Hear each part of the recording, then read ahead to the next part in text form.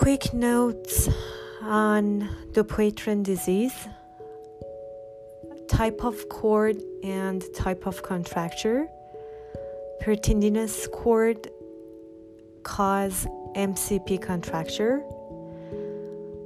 Central cord causes PIP contracture versus retrovascular cord causes DIP contracture. Natatory cord causes web space contractures between second to fourth.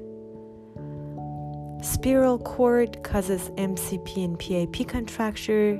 Lateral cord PIP and DIP contractures.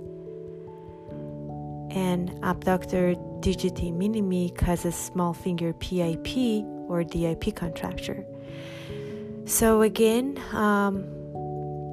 it's important to know that pertendinous cord causing MCP contracture, it's a main cord that causes MCP contracture, and PIP contracture happens with the central cord contracture, and then thickening or contracture of the retrovascular cord, it causes the DIP contracture.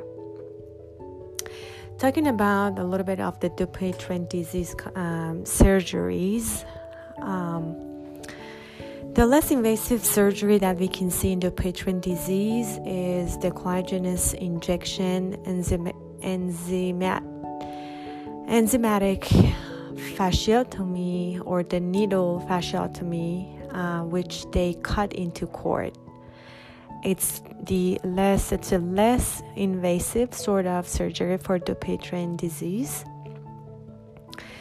The next procedure, which is very popular in the United States, it's called regional fasciectomy or open limited fasciectomy.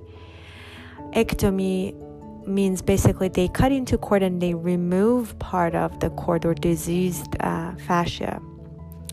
So in regional fasciectomy or open limited fasciectomy, they actually remove part of the contracted or the diseased fascia only. So they cut it and they remove the part of the contractured or diseased cord. Another procedure is called open radical fasciectomy.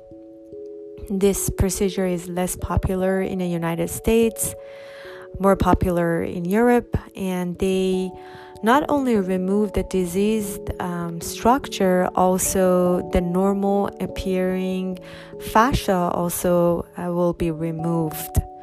So with the open radical fasciectomy, which is less popular, they remove the diseased structure. Also the normal appearing or the normal fascia also will be removed. Dermatofasciectomy, it's another procedure that the physicians use. The diseased fascia excised, and the overlying skin also will be removed. So dermatofasciectomy, the diseased fascia excised with the overlying skin, and then the palm or the area that they did the dermatofasciectomy needs actually the full thickness of skin graft. So the skin graft, full thickness skin graft needed for this dermatofasciectomy. And also the last procedure here is McCash procedure or the open palm procedure. This is a very common procedure for elderly population, and they actually keep the palm open. And so the elderly population, especially the ones that they have arthritic joints, they can start active range of motion as soon as possible.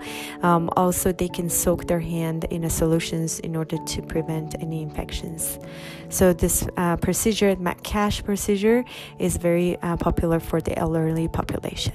Thanks.